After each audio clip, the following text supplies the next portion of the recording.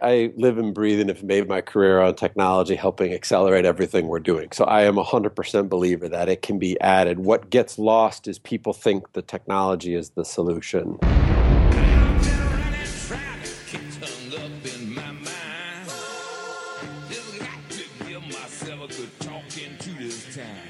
Leading Matters with Joel Camparella.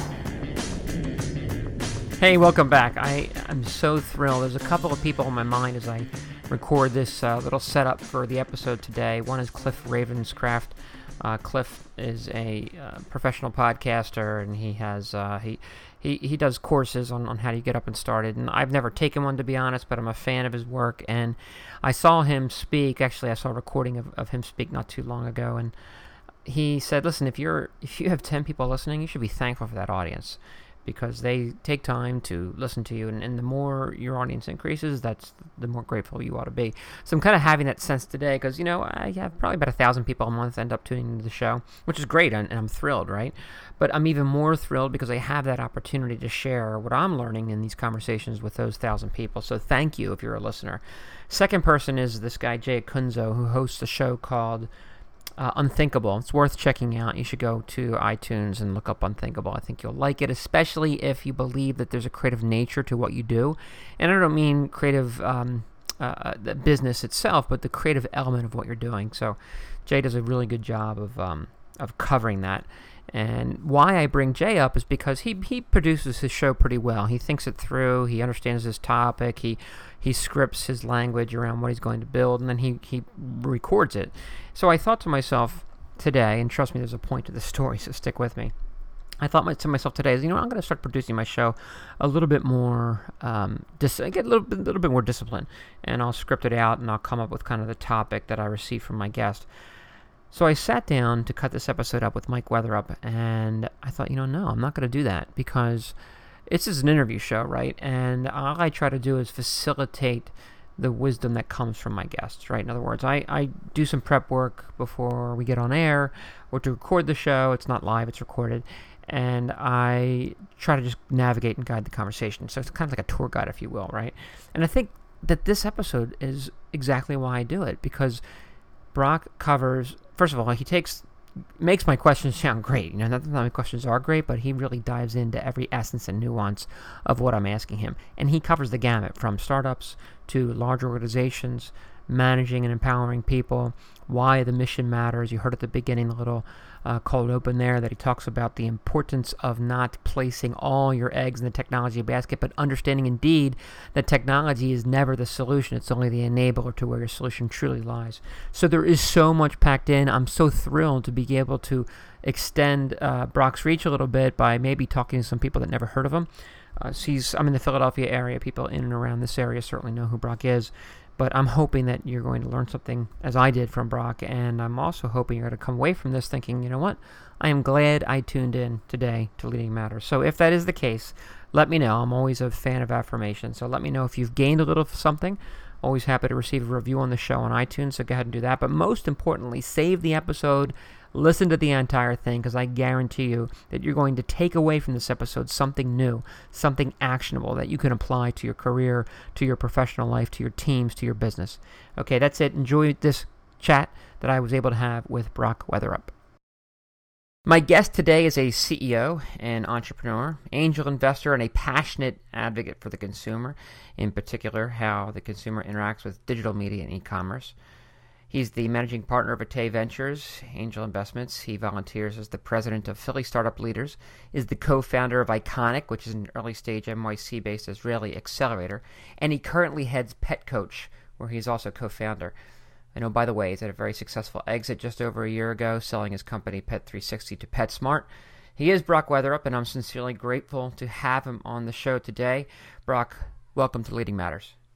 I'm happy to be here. Excited to have a conversation. Yeah, me too. Listen, you know what, Brock, I want to jump right into it because and I want to get to Pet Coach in just a bit because I'm really intrigued with what you've got going on there. But I want to start by exploring your experience in the startup world first. And let me give you some context to that. You see, I've had entrepreneurs and startups on the show before, but I've always kind of focused in on their current situation or their current, what they've got going on. But I want to take advantage of your broad experience as someone with a successful exit or two under their belt, actively mentoring startups, doing some angel investing. So that's a unique set of skills and experience that I've not yet had on the show. So for the benefit of my audience that might not be as familiar with that world, what I want to start off with is what are the couple of things that you've discovered over the course of that experience that would really help any leader out? Like the one or two nuggets that are applicable beyond, that kind of transcend just the startup world. Yeah, I think, there's a couple kind of, to me, really big things about it. And one is a very high level of self-awareness, and we can talk about that a little bit more later, but just kind of who are you? What do you care about? What do you get passionate about? What are you excited about? Like being very self-aware, and usually when somebody is fairly self-aware, they find their path to success because they know what gets them motivated, what gets them excited, what gets them passionate. And if you don't bring all those things together, you really can't quite get there. So that's kind of one thing. And then the other side is, just the reality of the startup world is it can look really sexy and it can look really intriguing and it can really like have this, wonderful, everybody's going to be the next Mark Zuckerberg and, but it's really hard. And with that, in order to really be, in my opinion, a great, successful startup entrepreneur, I think you need a rich, what I call your, what's your immediate team. And it doesn't mean necessarily people that you work with. It's your spouse, it's your friends, it's your kids, it's your parents, it's mentors. Because that group is the one that's going to be there through you through thick and thin, and you're going to go through thick and thin. So those are kind of the big things for me, just outside of all the other kind of traditional pieces of, hey, you got to find the right market fit and all that sort of fun stuff that you can read about 55 Ways to Sunday. Sure. No, well, look, I'm really glad I asked the question, right? Because I definitely wanted to dive into that a little bit, and I'll get into some more nuance in just a bit. But let me ask it to you this way, right? I worked for SAP during the early stages of Bill McDermott's kind of rise there in his tenure, where he was first leading sales in the Americas. And I'm not sure if you know Bill, but he was a really big advocate of motivating the workforce as if they were the entrepreneurs or the CEOs of their own little area of the business. And what I've just heard you say there, it's funny because I hear exactly what you said a lot. Self-awareness, and oh, by the way, the people you're with make a big difference, right? But I don't see that translated too frequently across the normal corporate execution of a team or whatnot. And again, I think McDermott did a pretty good job of that. But I do wonder, and I'd love to get your opinion on this. Do you think the idea of having the quote-unquote entrepreneurial spirit about what we're doing, or being our quote-unquote personal CEO, is an overused cliche where it's kind of lost merit or even meaning? I think I definitely think it's being overused, and not because it's not important. I think it's overused in the sense of people think that they're doing it. It used to be for a while, it was called empowerment, right? And then it was, kind of empowerment turned into a little bit more of, okay, how do you create, great, kind of goals and objectives, and really kind of get people kind of understanding what that is. And then it was really more about, well, how do you bring those two things together? And I think that's where kind of the concept of entrepreneurialism came together. And then in parallel, you have this sort of, dynamic of kind of individual focus, which gets to this kind of personal CEO type scenario. So I think, but the challenge is to be able to really do that with teams and businesses, you need exceptional leadership. It's not something everyone can do. Everyone thinks they can, and everyone, there's a large group of people in the world that think they're empowering people when in fact they're doing exactly the opposite. And they're trying to create that entrepreneurial spirit because it's exciting and interesting, and then they don't allow those people to fail. Sure. And don't support them when they fail. And a fundamental point of entrepreneurship is going out and failing as much as you're succeeding, and hopefully figuring out which is which and why. And that's a very hard thing for larger organizations to get comfortable with, because typically the personalities, you end up with more hierarchical organizations. They end up wanting to be making their boss look better. It's really about the presentation in a lot of those scenarios. So the situation in larger organizations is hard to do. And, so I don't know Bill, and, but, I've heard a lot about kind of what they've done there. But people who can facilitate that sort of organization inside larger places, a place like Starbucks, to me, creates that in a really phenomenal way, right? And just has over and over and over again really presented those types of scenarios and made them great. And then, there's plenty of examples where, it's not quite as much, even though it's a lot of the vernacular of the office environment or culture, because people think they need to do that to recruit the millennial as the next workforce, right? Yeah, it's like, well, you got to either be genuine or not. You can't just kind of put it on the poster board and say, well, we are that. You actually have to be it. Yeah. It's like the old, the placards around the building that tout the values and the mission, but, it doesn't go much further than the ink on the paper, right? Exactly. But let me ask you, from you, because you've got the benefit of having, done both larger, organizational type hierarchical areas as your business has grown. And obviously you're doing, you're with a startup today that you founded. How did Brock Weatherup manage that as far as engaging the workforce from a place of being purposeful about what the intent is of the organization? I mean, what have you done? Because look, there's a lot of nuance in there in that response, right? It takes real leadership. There's so much surfacey type stuff about leadership, but really the nitty gritty of rolling your sleeves up where you make that a reality. I mean, sometimes I think there's a deficit in how we learn to do that. So what did you do in that area? Yeah, look, it's a lot of little pieces. I was super lucky to grow up with an amazing father who not only was a great dad, but was also happened to be great in business. And he just he really instilled and really pushed, just at a foundational level, just like, be who you are, be knowledgeable, be humble, be excited, be interested, be engaged. And when you start to pull all of that together, and I think if you really do create an engaged and purposeful environment for your teams, you really have gone through and created, you're genuine. And part of being genuine is we all have failure. We all suck at certain things. We're all pretty darn good at some other things too, and that's okay. But we're not good at all. Sure. We're definitely not right about everything. And finding that sort of dynamic, and people want to be engaged with other folks that are, enjoyable, engaged, and interested. And so I think probably underneath all of that, I've really focused on kind of just, look, I hate to say it because it sounds so simple, but just like being a good person. Yeah.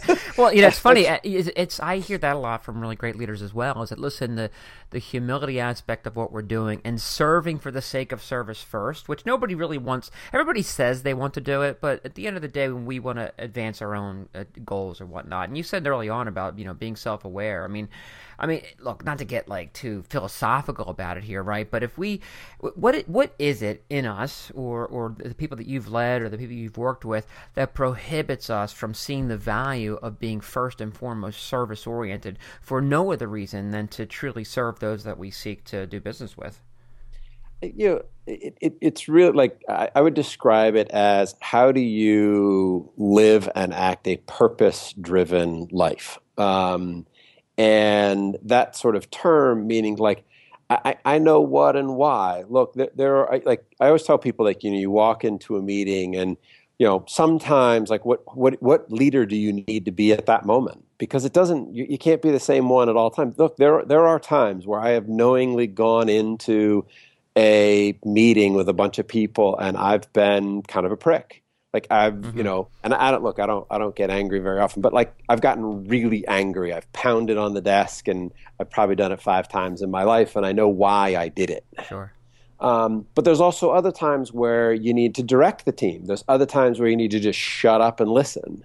And the importance of, kind of being involved and being engaged and being, kind of just again, really just being aware and trying to, make all of those things a reality in kind of your life and your interaction, is really what builds the foundation for it. And I think people get lost in kind of like they think it's money, right? Or they think it's power. And there are definitely those people. And to me, those people have ceilings. They have definitive ceilings. Some exceptions, but they usually have other skills that take them past that. But if people are really about the money, they show themselves very quickly. If they are all about the being perfect, they'll show themselves. If it's all about power, they'll show themselves. And all those things kind of come out, and then you lose the people that you're around. And so, I think what gets lost in a lot of people's direction is what's important to you? Like, what is really important to you? Like, is it like, hey, I want to feel good, or I want to leave a legacy for my kids? Maybe that's what's important. Maybe maybe it is about power, and that's okay. Yeah. But own it. Like, know it and own it, and know the good and bad that comes with all of those choices.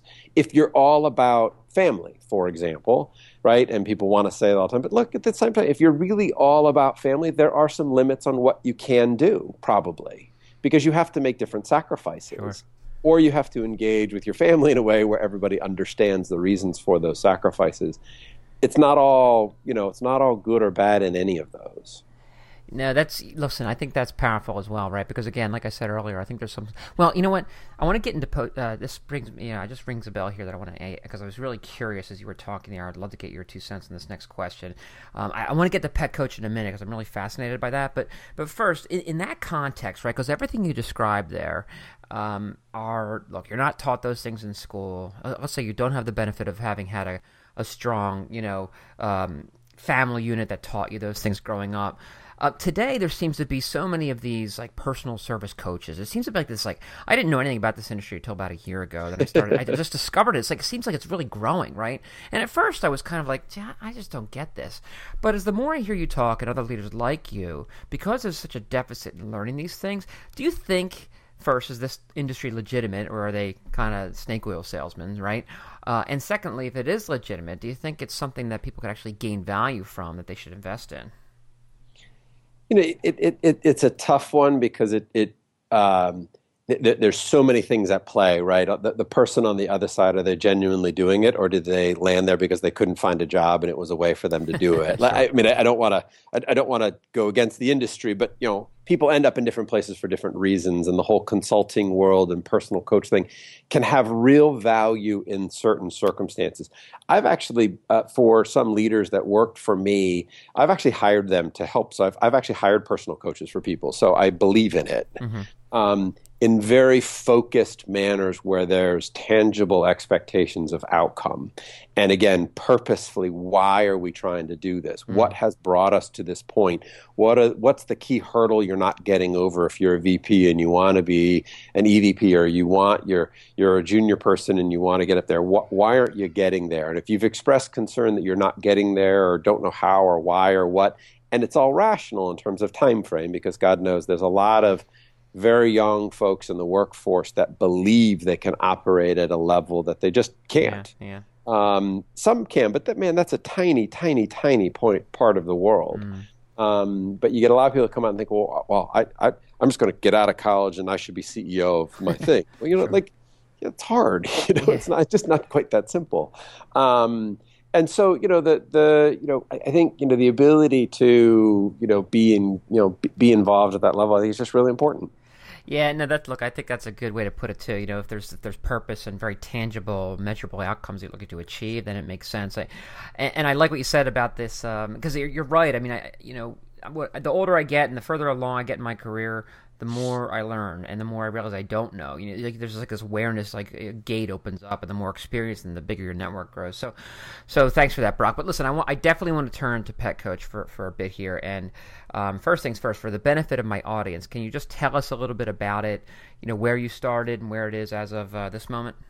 Yeah, so Pet Coach is currently a expert platform to connect pet owners with veterinarians and experts. So things like dog trainers or groomers, but mostly veterinarians. So if you have an ability to ask a question and get an answer and get advice, that's where we are today as Pet Coach. So you can download the app via in the iOS or Android store, or you can go online to petcoach.com and kind of gain that sort of scenario. So I liken it to the fact that I'm lucky enough that my sister's a veterinarian, and with my dog, instead of having to go to Pet Coach, what really inspired this idea was I always called my sister, and I'd be like, "Hey, Chris, Boulder, who's my dog, Boulder is doing X. Like, do I need to rush him to the vet right now? Do I need to not care? Do I need to just pay attention for signs or set up an appointment in a couple days or what?" And she saved me thousands of dollars and endless amounts of hours by just having that call. And so this is really kind of the equivalent of that call.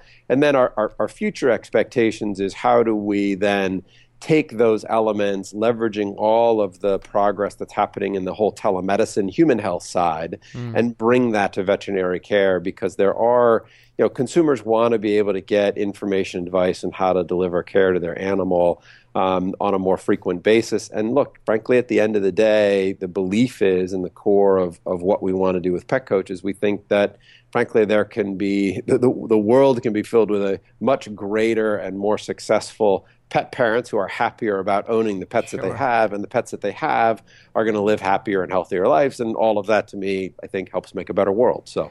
Yeah, well, it's, as I was looking into it and prep for our call today, the approach seemed very communal to me, that it builds atop of the unique nature of love that pet owners have for their animals, and that shared passion that veterinarians have for animals as well. So it seems like it's pulling those two together in a more intimate kind of relationship, if I might. But I was wondering, is that just me reading into it, or is that part of what you're trying to accomplish here?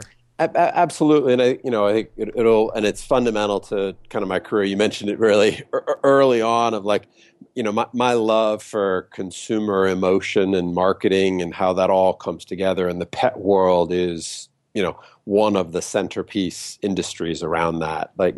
Pets are part of the family. There's a high level of emotion. There's a high level of conversation. There's an enormous amount of involvement without being able to directly communicate.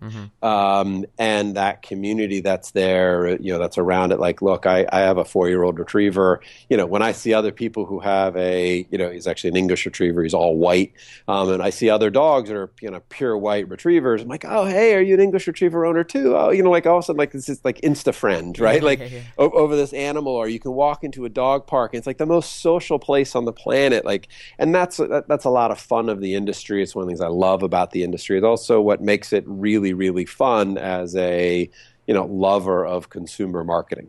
No, that's great. I like that, and I was surprised, actually excited, really, to see on your homepage you actually publish your manifesto of Pet Coach, and I have a couple questions about that. First, it's a manifesto. It's a little bit more detailed than just a mission. And secondly, it reads pretty long. It's about 250 plus words, or almost 250. So obviously it was important for you to establish that. I could hear it in your voice about how much you care about what you're trying to accomplish. How important is it that document to what you are trying to do at Pet Coach? It's extremely important, and I think because a lot of times I think some of the stuff that we're going to try and do is going to disrupt some traditional ways that the industry has happened. The innovation that's happened in the veterinary channel in terms of delivering care has been nascent at best. That being said, it doesn't mean new is bad. Though there are a lot of people that will likely tell us that it's bad, and there's a lot of people that will probably fight with us as we continue to grow and try and kind of push on how to get more pet owners engaged in the care of their pets. That doesn't necessarily mean walking into a veterinary office, though there are many times where you should, and the only place that you should go is a veterinary office. So the point of putting that whole piece together and making sure that it's kind of front and center is for when people really want to challenge who we are, that they understand why we exist. And at the end of the day, we care about pets, and we care about the health of those pets, and we care about the relationship between the pet and the pet owner. Because at the end of the day, pets give enormous amounts of joy into the world and into their owners. And that is generally reciprocal to the pet owner delivering that to their pet. And if we can be a way to facilitate that, again, which is maybe non-traditional, that may not be the way that it's been, that may push some of kind of antiquated regulation that exists there. Sure. Look, we're going to have to push that. And so by doing a more expressive thing that's more of a manifesto, when somebody goes like, who the hell are these guys? And who the hell do they think they are? Sure. That, somebody can read it and at least get engagement. They'll likely pick it apart and throw it in the trash or whatever they want to do with it, because that's what people will choose to do. But it's going to be there, and it's written, and it's who we are, and it's what we are. We have to be that way. We have to deliver that. That's how we have to be every day. And words are only on a page, are only as strong as your actions that go along behind it. But look, it's a way to plant the flag out there. So now, listen, I appreciate it. I talk a lot about like mission and purpose on the show, right, and how we kind of make those things accessible to our employees and how we align our execution against it. But I also know from experience that crafting a mission or a manifesto, it can be tedious work. That getting the words right really matters, but the act of wordsmithing can seem pointless sometimes. So. So I guess I have a question buried in here about the nature of driving towards a mission that actually means something to us. I mean, why is that? Why do so many people find that tedium when they're trying to put that on paper? And what would you suggest to any leader, whether a startup or whether the helm of a larger team or division, what would you suggest to them as far as making their mission tangible and breaking through the tedium to get it right? The use of words and the importance of words, I think, gets lost in our, Twitter culture, our quick hit perspective, on what it is. And I think, the importance of being able to define words, putting a concept from a conversation onto a piece of paper is really hard. Mm-hmm. And it's always sounds easier when it's, because you'll have a conversation with somebody like, oh yeah, this is super exciting. Let's write it down. And then you write it down. You're like, that's so not exciting. Like that just didn't document anything that we just talked about. And you're like, well, why? I mean, part of it, my wife is a phenomenal writer, and she writes me emails about like what our kids are doing, and like in 3 sentences, she transports my world to some other place. Like, she took him to the grocery store and had this funny thing, and I'm like, that was awesome. And I'll send her and like, I had a funny interaction with them at the store. It has no feeling, right? Like she just does it so much better than I do. But I think, the point of going through with a company and really thinking about it, it doesn't mean, I think one of the things that people get lost on is that you write the word, you post it up there, and it's like etched in stone forever. And that's not necessarily true, because the world changes, like things start to move, and you get smarter. Hopefully you're getting smarter every day. You want to spend time to get it as right as you can out of the gate. You cannot get it perfect. And I think what gets missed is the tedium sometimes. People are like, well, it has to be perfect. Sure. Well, it isn't perfect. Life isn't perfect, right? And so how do you make it really important? How do you make sure that's what it is? How do you have the open debate? A lot of times what will happen is people will kind of write up what it is or say what the mission is and say, ta-da, here, team, here's what it is. And they're like, huh? Like nobody has authorship, nobody has ownership, nobody like spent the time to actually pick it apart. I think you can spend too much time doing it also. I mean, you can go overboard with it where you get so deep and so mired in, is it this, is it that, is it this, that you kind of lose the purpose that you started out with to begin with. So you have to find that balance. No, I love that. Keep it fluid, keep people, close to it, right? But let me explore that a little bit. I mean, where our employees are concerned, especially as we grow, I mean, how do we do that? How do we make them feel connected to it so they can internalize it as their own, right? So they don't see it just as a mandate from on high or something that they inherited because they just happened to work there, but something that connects them to what they think their purpose is all about. I mean, again, that's kind of, I don't want to get too philosophical about it, but it's important to keep our employees aligned with where we're headed. I mean, what have you done, and what would you suggest there? You have to live it. It needs to be part of your DNA. And a lot of times when you have to start, when you have a smaller organization, it's a whole lot easier. When you're at kind of a larger organization, like when we rolled them out and, we had, 300 people working for us at Pet360, right? you had to move into a position where it was more like, okay, we've kind of had this overarching thing. How do I have the conversation with kind of the key influencers around the organization? And that does not mean your leaders. Mm-hmm. Yeah. Okay, it may in some respects, it may not in others. And then for a period of time, the way I described it to my leaders was, if we're really serious about this and this really is worth all the work that we do with it, then you need to bring it up. You need to bring it up every day, at least once or twice, like in whatever form. Like if it's really about allowing to fail, right, which is a big one for me, and I think it's critically important in almost every organization if you want to be progressive. Like, okay, how do you talk about being supportive of failure? How do you take learnings from failure? How do you talk openly about your personal failure in it as a leader? So how do you bring those things into the conversation on a regular basis for a period of time? And then it becomes the conversation. You have to force it for a while, so don't get me wrong, right? Sure. You have to really say, hey, did you talk about that today? Did you talk about that today? When did you talk about it yesterday? Like, make it part of the cadence of the office environment and the culture. That all builds into a function where now it becomes part of the DNA. But once it gets there, it should and could and will maintain a life of its own, which is a living and breathing thing, which is not exactly how you set it out to be, but you have to allow that to happen. Again, that's allowing failure and risk and Sure. letting it take its life. So No, look, that's all good stuff. I think it's really good perspective, and I don't think people do it enough, quite frankly. And I'm curious.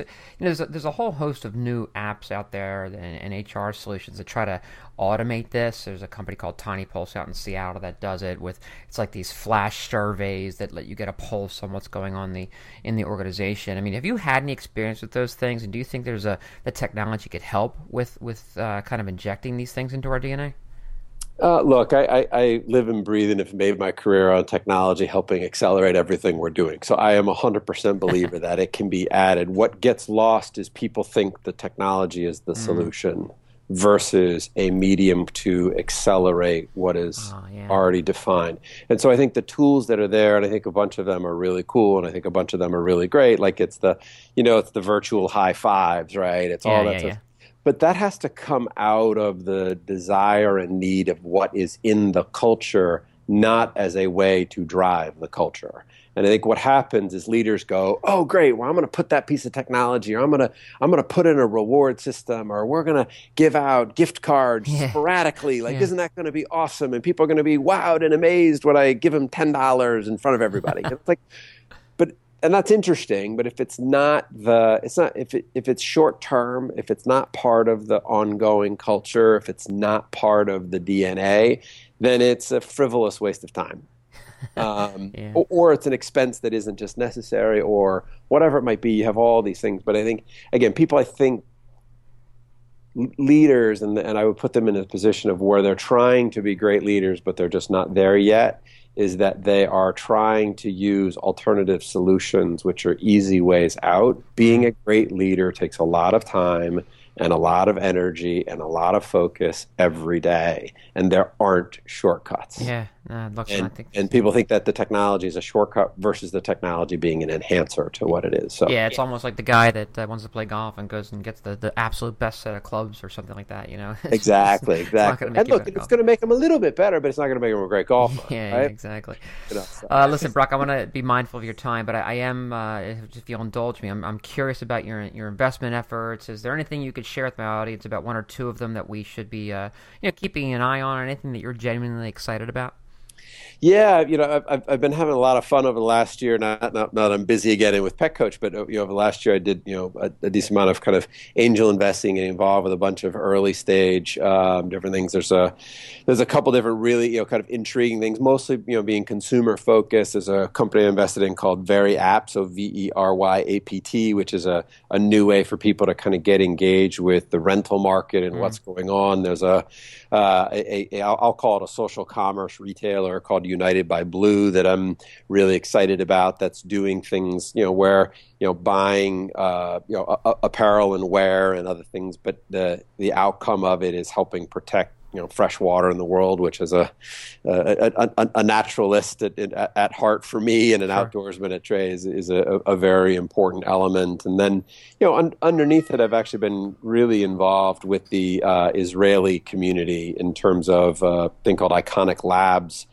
in New York, which is an accelerator for Israeli tech companies. And, we brought out some just really kind of fascinating things. There's a company called NiniSpeech, NINISPEECH, which is a kind of tool to help manage and engage with folks on learning and speech disabilities. Like amazing technology that maybe hasn't quite gotten to the point of figuring out how to go to market, but just really amazing, change the world type stuff. So anyway, lots and lots of fun. So it's entrepreneurs are amazing, and I feel so lucky to be kind of around and involved and being able to meet just the amazing thoughts and ideas that come out of this community.